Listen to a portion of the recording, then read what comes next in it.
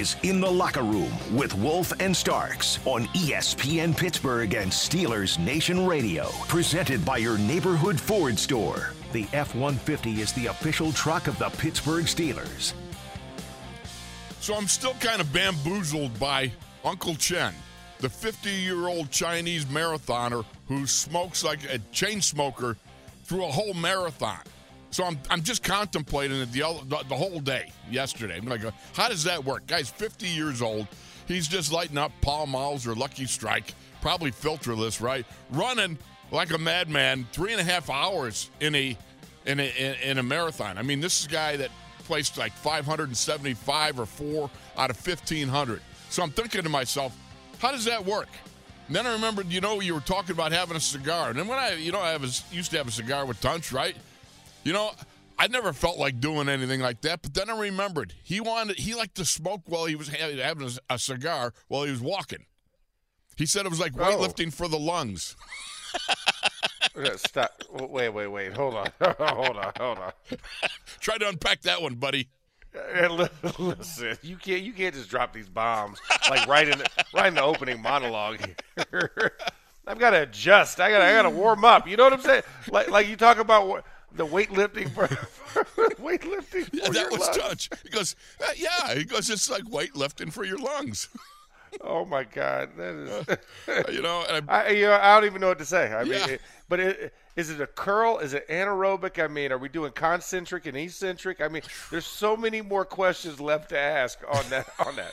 So much more meat on that bone. Oh, that was Chluch, man. Why, Tunch? Why? You didn't give us Leave the us answer. The mysteries of faith here. Come on. Oh, man, Chluch was what a treat he was. I miss him every single day, man. That is an absolute gem, Wolf, right there. Oh, he was beautiful. Man, man. I'm going to use that excuse on my wife next time. Why are you smoking that cigar? Well, it's weightlifting for my lungs. There you go. I'm just getting better, baby. Don't worry, hon. It's a 45-minute thing. Don't worry. I'm going to stay hydrated with this bourbon as well. Don't worry. Safety first.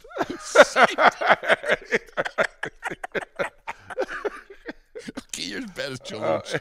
Yeah, I know. But, to throw my hat into the ring today, it's Donut Friday. I walked by. There were some little duck donuts there, and you got bacon, and, I lost it. I just like hornswoggled a couple of donuts, man. Listen, Duck Donuts has been a fave in this household for years. Aren't they wonderful?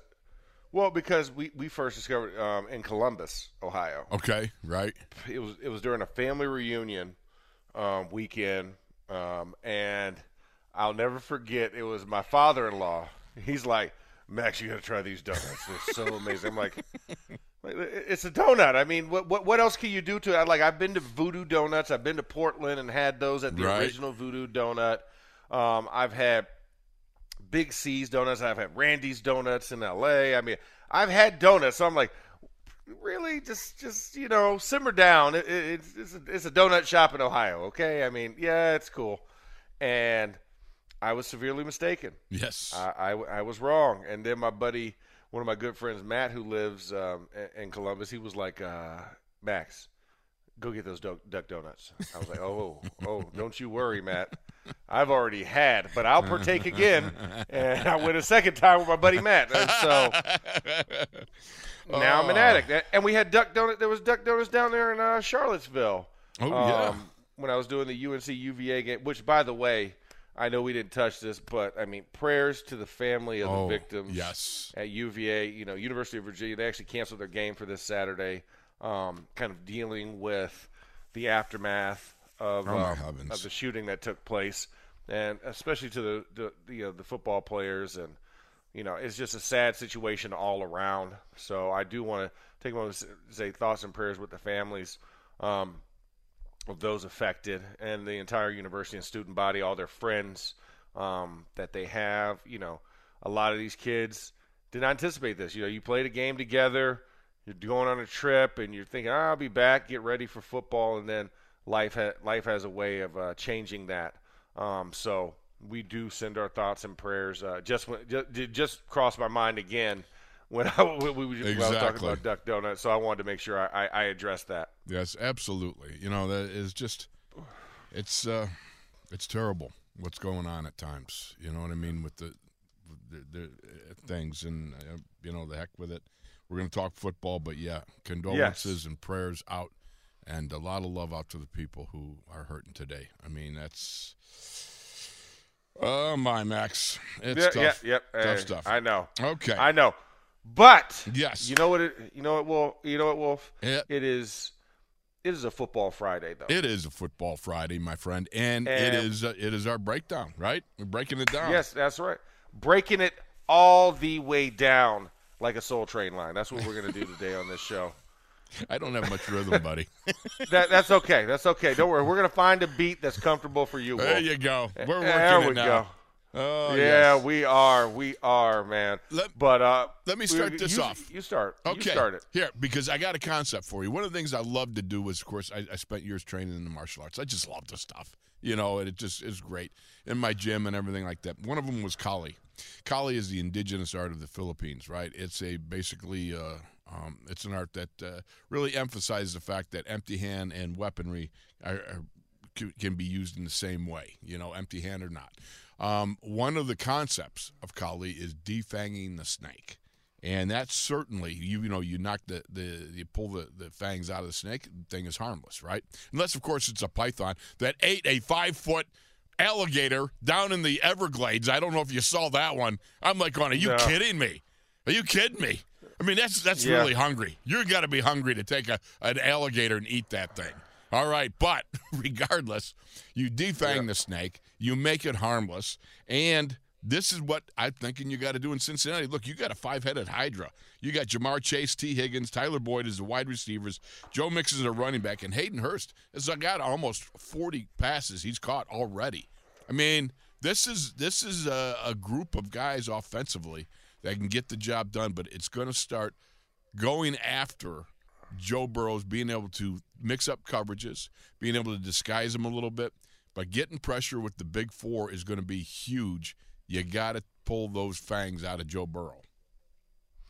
Yeah, no, you absolutely have to. I mean, this is, I don't know if you watch this show. It's on Nat Geo. It's called the Dr. Pol. He's like I've seen that dude before. Oh, man, the incredible Dr. Pol. I mean, and so one of the things, you have to come in with a calm mindset, right? Make sure the animal does not sense the fear hormone. You know what I'm saying? That pheromone you give off of fear. So you have to come in with confidence, and you have to come in as your equal. You can't walk in feeling nervous, inadequate, or feeling like you don't belong, right? Because the animal senses that. Right. And it picks up on that, and what is the nature of any beast, just like we were talking about a python trying to eat an alligator, right? A snake's natural instinct is to bite. Right? Well, the instinct of the individual encountering that snake and knowing what its nature is, you take the proper precaution. And that's what the Steelers have to do. You have to take the proper precautions before you go step in there with that animal. And I was going to say, what, you got to wear cowboy boots? Because snakes can't strike up above the knee. So if you wear cowboy boots, you're pretty safe there. I mean, they could lunge and strike hands. I mean, they could sense vital organs, Wolf. I mean, come on. The cowboy boots will help me, but you give me the opening, and I'm going. I know. I can't help myself. You were ready. You're like cowboy boots. Next question. Done with this topic. Solved it. Jeez. Ooh, I got this one. Horseshack from whatchamacallit. Welcome back, Connor. Welcome back, Connor. Thanks, Horseshack. Mr. Cotter. Yeah. Oh, man. Oh, man. Gosh, that's awesome. That's an awesome reference to get it on a Friday morning. It's because of the donuts, buddy. I'm donut smart this morning. Oh yeah. Sugar high is always good. You might be doing the second hour all by yourself. I was about to say the crash. It's like you're like Wolf. Yeah. duck, duck, duck, duck, duck, duck, duck, duck, duck. Goose.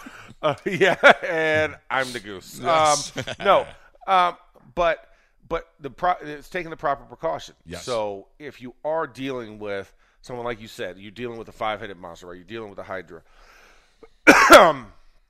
The first thing to do is identify what the issue is, right? A lot of those individuals you named aerial combatants, right? Mm-hmm. Those are the guys that so for the secondary, how can you be smart?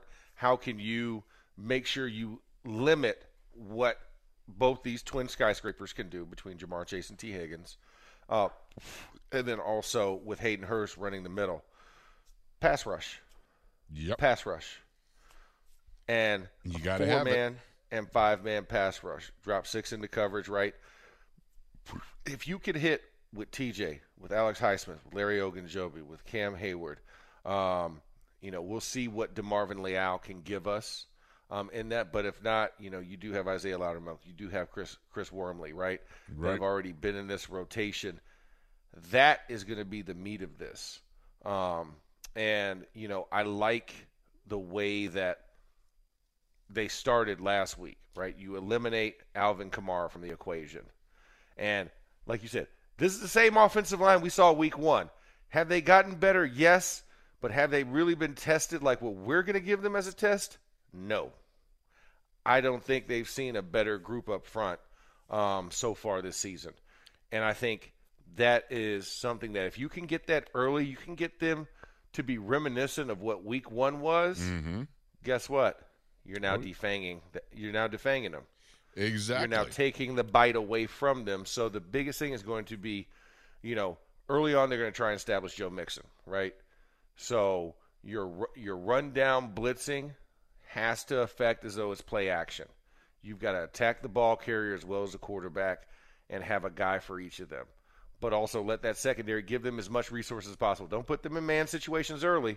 No. Try and drop it into zone. But I think the 5-man rush or 4-man rush can hit home with this crew because it is the same crew. And I haven't seen that much incremental upgrades. It's just Joe's gotten smarter and quicker. But, guys can still be put on their back. Cordell Volson, that kid, you can still test him. Cam on him, that's my prime matchup. Is going to be watching that one because he's still a rookie. He's still in diapers. Yes. Right? Yep. He has not graduated to training pants yet. Yep. He's not a big boy just yet. And I think that's going to be one of my big things that I'm looking for initially is going to be pass rush to eliminate and neutralize 3 of those heads of the monster. The interesting thing is you bring up Cordell Volson. He's, according to Zach Taylor, he's come a long ways and he's doing well. But I was watching the tape of the game this morning, right? And there was nothing fancy. Cam just beat him up in that first rush. Nothing fancy. Just a fist fight. Yeah, it was not. It was 2 guys in a phone booth. And one of them came out of the phone booth really quick, and that was Cam after having got rid of Cordell Volson. Listen, the kid is obviously going to be a good player at some point, I'm sure. He is a good player. Now, he wouldn't be starting if he wasn't.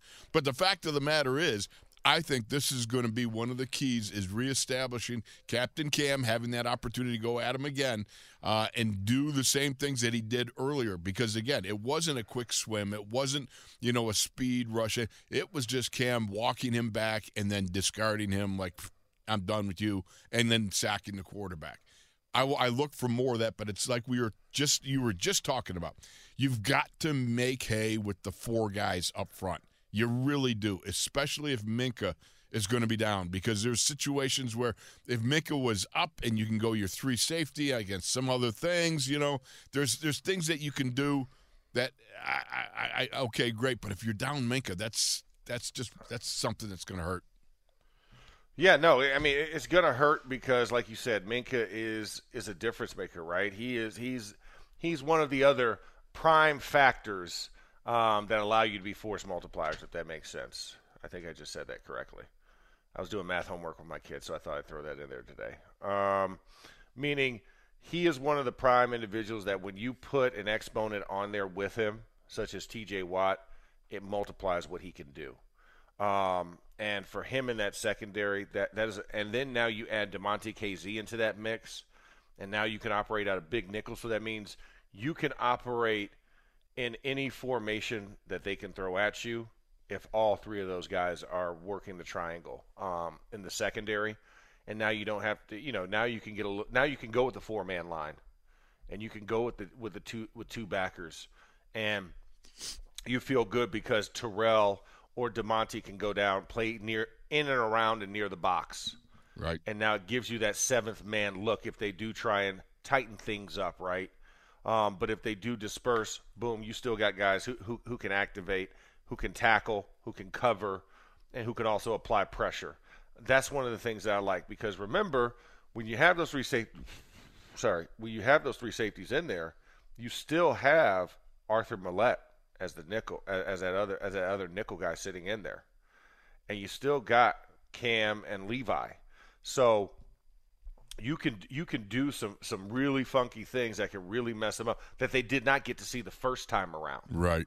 But it's all hinging on, hey, what can Minkah do and not do?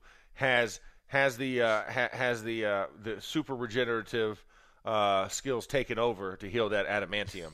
You know what I'm saying? I mean, we're still super regenerative. I like that. Yeah, exactly. And because remember, he's Weapon X, he's not Wolverine. So right. That's what we're trying to get to. He's Weapon X, and I think that's going to be a key factor. But if not, I mean, there's still things you can do, because I still love some of the stuff we do with a 3-linebacker look.